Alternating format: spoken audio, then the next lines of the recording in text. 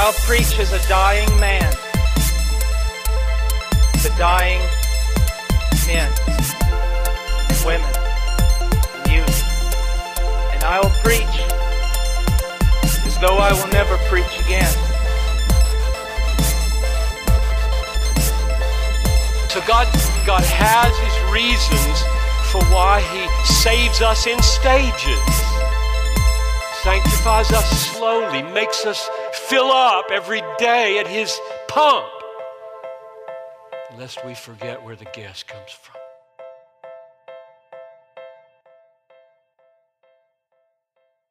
Welcome to Follow Me to Heaven, where God's Word is truth and your questions matter. I am your host, Jonathan Romero, and we are in Ephesians chapter 5 today. So we are getting to the end of it. We're almost through Ephesians, but we still have a lot to go. We're in chapter 5, beginning chapter 5, and we're going to be talking a lot about love and walking in love, being imitators of God, because that's what the verse 1 in chapter 5 begins with. But before we do that, let's begin in verse 17 of chapter 4, so that we may gain context of what Paul is saying in his letter. He's mentioning how we are made new, we are a new creature. Now this is the new life, right? So this is what it says in verse 17 of chapter 4. And I'm going to read it all the way through chapter 5, verse 2. The Word of God says this: "Now this I say and testify in the Lord, that you must no longer walk as the Gentiles do, in the futility of their minds. They are darkened in their understanding, alienated from the life of God because of the ignorance that is in them, due to their hardness of heart. They have become callous and have given themselves up to sensuality, greedy to practice every kind of impurity. But that is not the way you learn Christ, assuming that you have heard about Him and were taught in Him, as the truth is in Jesus, to put off your old self, which belongs to your former manner of life and is corrupt through deceitful desires, and to be renewed in the spirit of your minds, and to put on the new self, created after the likeness of God, in true righteousness and holiness. Therefore, having put away falsehood, let each one of you speak the truth with his neighbor, for we are members of one another. Be angry and do not sin. Do not let the sun go down on your anger. And give no opportunity to the devil. Let the thief no longer steal, but rather let him labor, doing honest work with his own hands, so that he may have something to share with anyone in need. Let no corrupting talk come out of your mouths, but only such as is good for building up, as fits the occasion, that it may give grace to those who hear. And do not grieve the Holy Spirit of God, by whom you were sealed for the day of redemption. Let all bitterness and wrath and anger and clamor and slander be put away from you, along with all malice. Be kind to one another, tender-hearted, forgiving one another, as God in Christ forgave you. Therefore, be imitators of God as beloved children, and walk in love, as Christ loved us and gave Himself up for us, a fragrant offering and sacrifice to God." So, like I said, we're going to be focusing on verses 1 and 2 of chapter 5 today. So let me reread verse 1, and this is what it says: "Therefore, be imitators of God as beloved children." So, again, I've stressed this enough, but I'm going to keep stressing it. Every time there is a therefore, what happened before, what was said before, is vitally important. And what did Paul say? Well, this is the new life. Lay aside the old self, put that away, put it to death. He no longer exists. She no longer exists. And now you are made new in Christ. So this is your new life, and this is how you should act now, right? We shouldn't act like we used to in our past life. That person's dead. Now we are a new person. We are a new creature. And he says, therefore, be imitators of God. right? And the word imitators from the Greek is mimetes, which translates to imitator. And this is what it means: a person who copies the behavior and or actions of another, right? So in a way, we are to reflect that which is of God and what would classify as godly, right? We are called to be holy, for God is holy, right? We are to love as Christ loved us. And all these attributes, and we see these virtues are a good thing. And it is our love for our neighbor and our love for God that the outsiders will see that we are truly of God, that we are disciples of Christ, right? Listen to what it says in Galatians chapter 5, verses 16 through 23. This is what it says. But I say, walk in the Spirit, and you will not gratify the desires of the flesh. For the desires of the flesh are against the Spirit, and the desires of the Spirit are against the flesh. For these are opposed to each other, to keep you from doing the things you want to do. So now our desires have changed, right? As a new creature, now we want to do what is right. But there's a battle within us. There's a battle between the flesh and the Spirit. And that's what it's saying here. Listen to what it says in verse 18. But if you are led by the Spirit, that means you are following the Spirit, you are not under the law. Now the works of the flesh are evident: sexual immorality, impurity, sensuality, idolatry, sorcery, enmity, strife, jealousy, fits of anger, rivalries, dissensions, divisions, envy, drunkenness, orgies, and things like these. So basically what's being said here is, here are a list of things that are works of the flesh, and if I forgot anything, and things like these. So anything else that would classify as works of the flesh, considering what has already been said. And then it says, I warn you, as I warned you before, that those who do such things will not inherit the kingdom of God. But the fruit of the Spirit. So here's the contrast. This is what should be named among us as believers now. This is what is being said in Galatians. Listen. But the fruit of the Spirit is love, joy, peace, patience, kindness, goodness, faithfulness, gentleness, self-control. Against such things there is no law. And those who belong to Christ Jesus have crucified the flesh with its passions and desires. Listen to what it says in verse 25. If we live by the Spirit, let us also keep in step with the Spirit, right? Let us not become conceited, provoking one another, envying one another. So what we are to do as believers, we are to imitate God. And here is a list. But the fruit of the Spirit is love. We must show love. Joy. We must have joy because we have the greatest joy of all, and that's knowing God intimately. Then it says peace. We have peace, and we have been shown peace because the wrath of God was on us.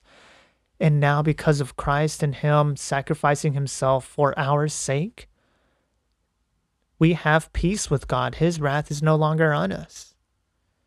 Patience. God shows us patience. And lots of us struggle with patience. A lot of times we want things now. We want things to happen the way we want it to happen and in the time we want it to happen. But we must learn to practice patience, also kindness, how we act towards others, how we are kind to others if we are kind. And if we're not being kind and we're being rude or mean, you're just showing, actually, you're showing a kind of fruit that is not of the Spirit. Now you're showing your flesh that should have been put to death long ago, right? when we don't practice kindness, when we don't practice goodness, right? God is good. And all good things come from the Father of lights who is in heaven, right? Anything that is good comes from God. Faithfulness, right? God shows us his faithfulness through his promises. Now, I'm not saying that we must make promises, because as still in the flesh, right? We're still being renewed. We're going to fail when we make promises. So we must be really careful in how we practice our faithfulness, but we must put others before ourselves. And that's how we can become faithful to others, right? Meet the other people's needs. Meet other brothers and sisters' needs, right? At this point, your needs do not matter right now. Your wants do not matter right now. What matters is your brothers and sisters. You were called to carry each other's burdens. So go and see what is going on with your brothers and sisters' lives, that you may be able to be faithful in bringing them up in prayer. And then it says gentleness, self-control. Against such things there is no law, right? So this is the fruit of the Spirit. And this is what we must be practicing in our lives. This is what we must be showing in our lives.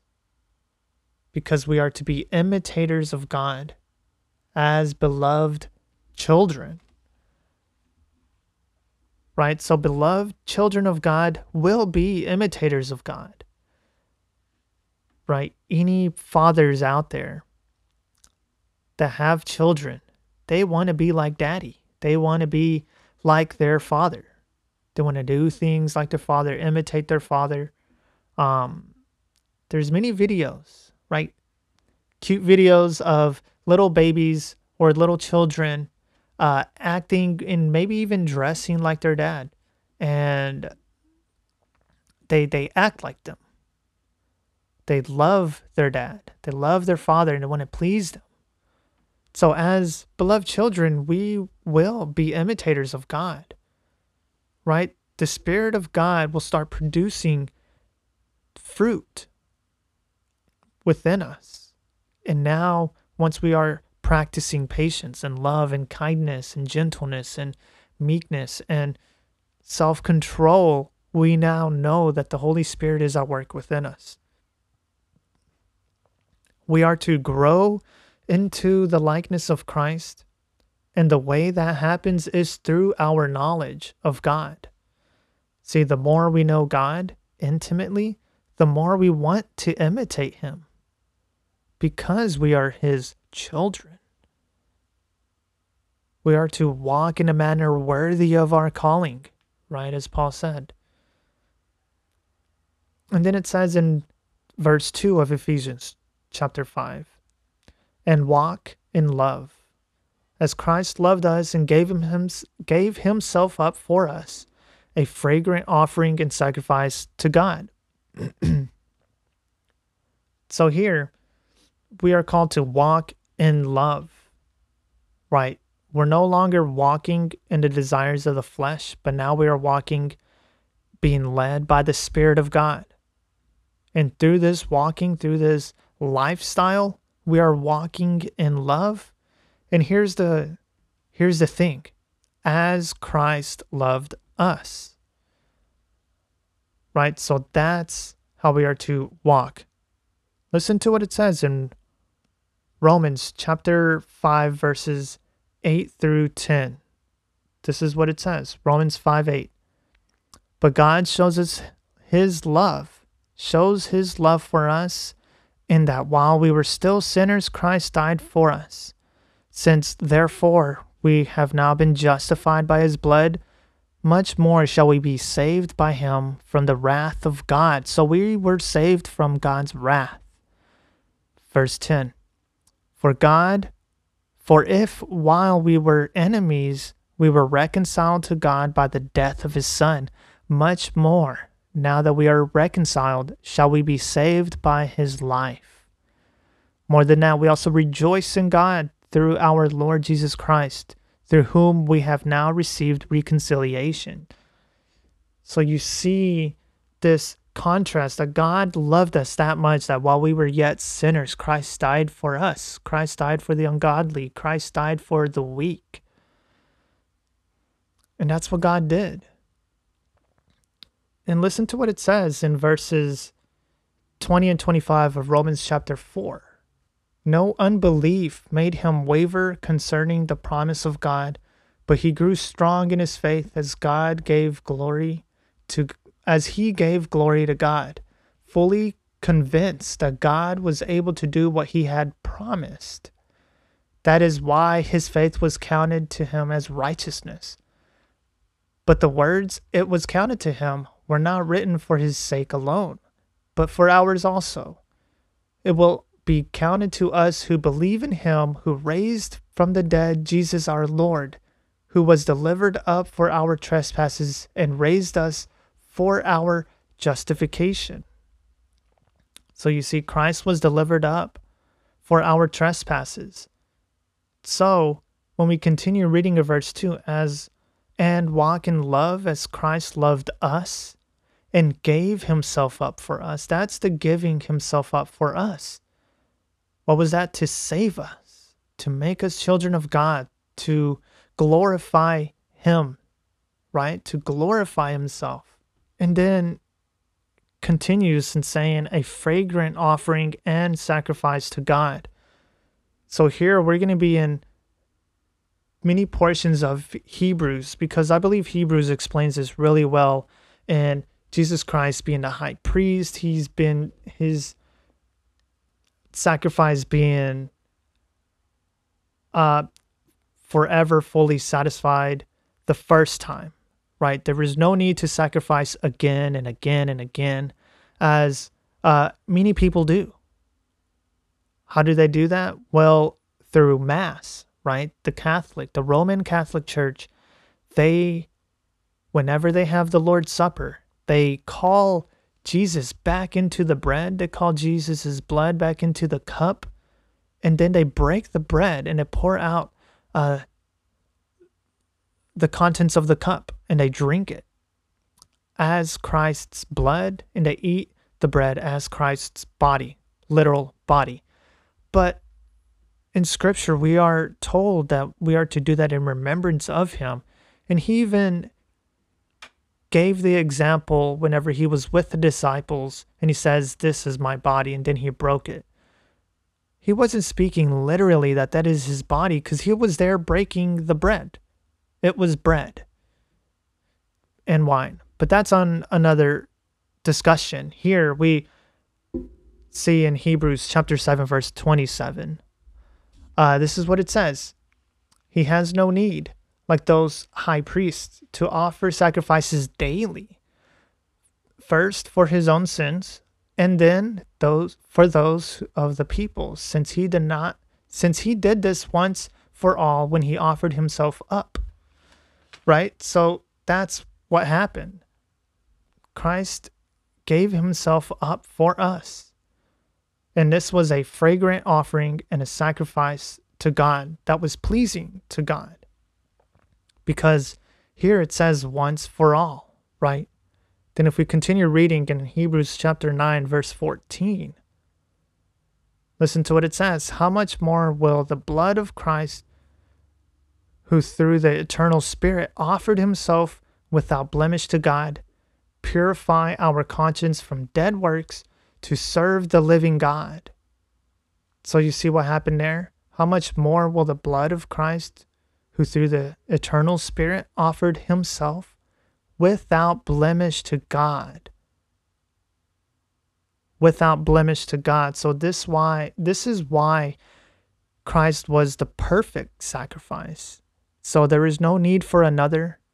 There's no need for a second Christ and a third Christ, because the first sacrifice was enough to please the Lord, to appease his wrath from his people of whom Jesus died for. And then we continue reading in Hebrews chapter 10, verses 9 through 12. This is what it says.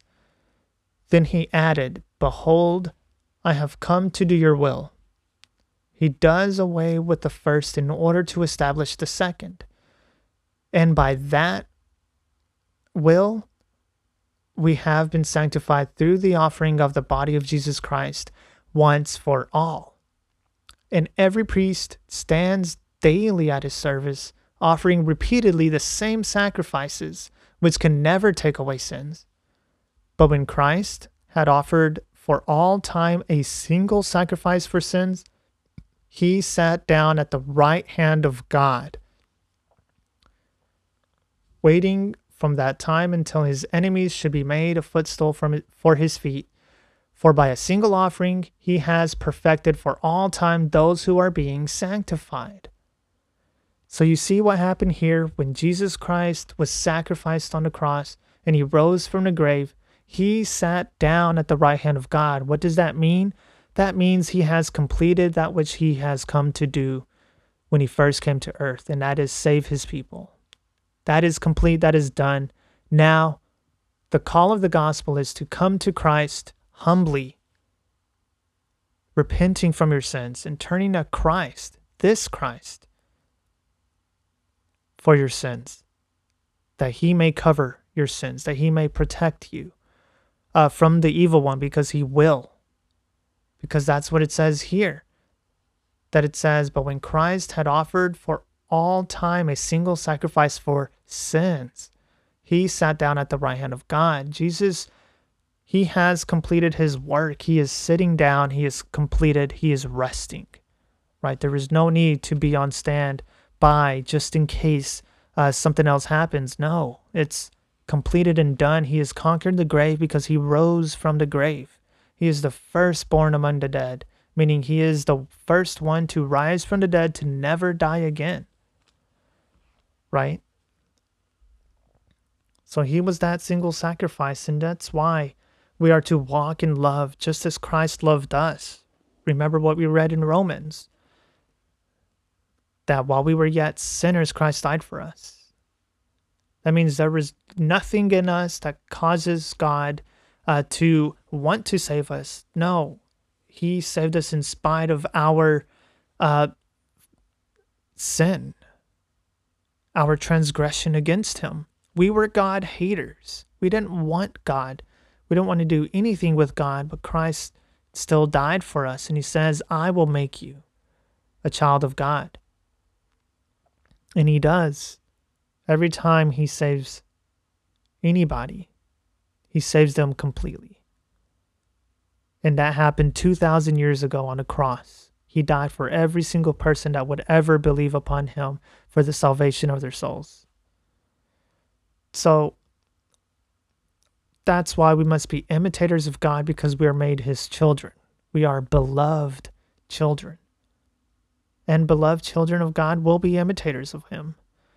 And then in verse 2, and walk in love. Live in this lifestyle of love. Right? There is one more passage I do want to go to.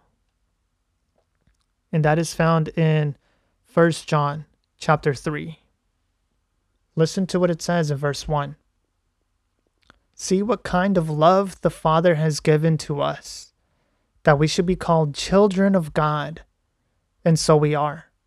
The reason why the world does not know us is that it did not know him. Beloved, we are God's children now. And what we will be has not yet appeared, but we know that when he appears, we shall be like him, because we shall see him as he is. And everyone who thus hopes in him purifies himself as he is pure. You see, God shows us his love, that he made us his children. And in Scripture, we are given this example of sinning and how that shouldn't even be named among us, meaning that shouldn't be part of us. Now, yes, we will fall into sin, but we don't want to sin. Why? Because the Holy Spirit of God that is in us produces the fruit of the Spirit, right? No longer do we want to disobey him, but now we want to obey him. Verse 4 of that same chapter in 1 John chapter 3, it says, everyone who makes a practice of sinning also practices lawlessness. Sin is lawlessness. You know that he appeared in order to take away sins, and in him there is no sin. No one who abides in him keeps on sinning. That means you no longer want to keep sinning. You want to turn your back on that, repent from that. No one who keeps on sinning has either seen him or known him. You see, this is something we must really examine. Do you love God? Is God truly in you? Have you truly been born again? Because if you haven't, if you have not repented from your sins, if you're not turned to Christ for the salvation of your souls from the wrath of God as we read, then the call of the gospel is to believe in it now, while you're still alive, because we don't know how long we have. We don't know how long we will live. We must recognize and understand that, yes, God is sovereign, but also his wrath tarries. Meaning you can continue on sinning and it may seem like God is not doing anything about it, but just know that God's wrath is being stirred up so that when he does return, the wrath of God will finally be unleashed upon you if you have not believed in Christ. The call of the gospel is to turn away from your sins, acknowledge that you have transgressed against the Lord, that you wanted it your way and not God's way. Humble yourselves before the Lord. And he is faithful to forgive. God does forgive, and he has forgiven us in Christ. So believe in him and trust in him, and you will be saved. You see, this life isn't going to be lollipops and rainbows, right? There's going to be trials in this life, but that's a good thing because that will grow us more into wanting to come to Christ in faith, trusting in God. Our sanctification grows through our trials. And as we learn God's word, we understand the purpose of trials is to strengthen our faith. And Jesus prayed for us in John 17, and we see this example that the scripture, the word of God, is what's going to sanctify us. So the knowledge of God helps us know who God is and his virtues and his attributes and how we are to reflect that. The more I know what to reflect, the more I will reflect because I'm a child of God. And that should be the attitude of every believer. So that is something to think about. And I would challenge you to reread Ephesians. Keep rereading God's word and meditate on it. Ponder upon it. And trust, because we must believe the words that are written in Scripture because it is God-breathed, right? It is alive and active and sharper than any two-edged sword. So the question would be, do you believe that? Do you believe God's word? Then trust in him and trust what he says in his word, that God's wrath abides in all of those who have not repented from their sins and turned to Christ for the salvation of their souls. But if you do, he is faithful to forgive. If you do, God will save you and perfect you. This is Follow Me to Heaven with Jonathan Romero.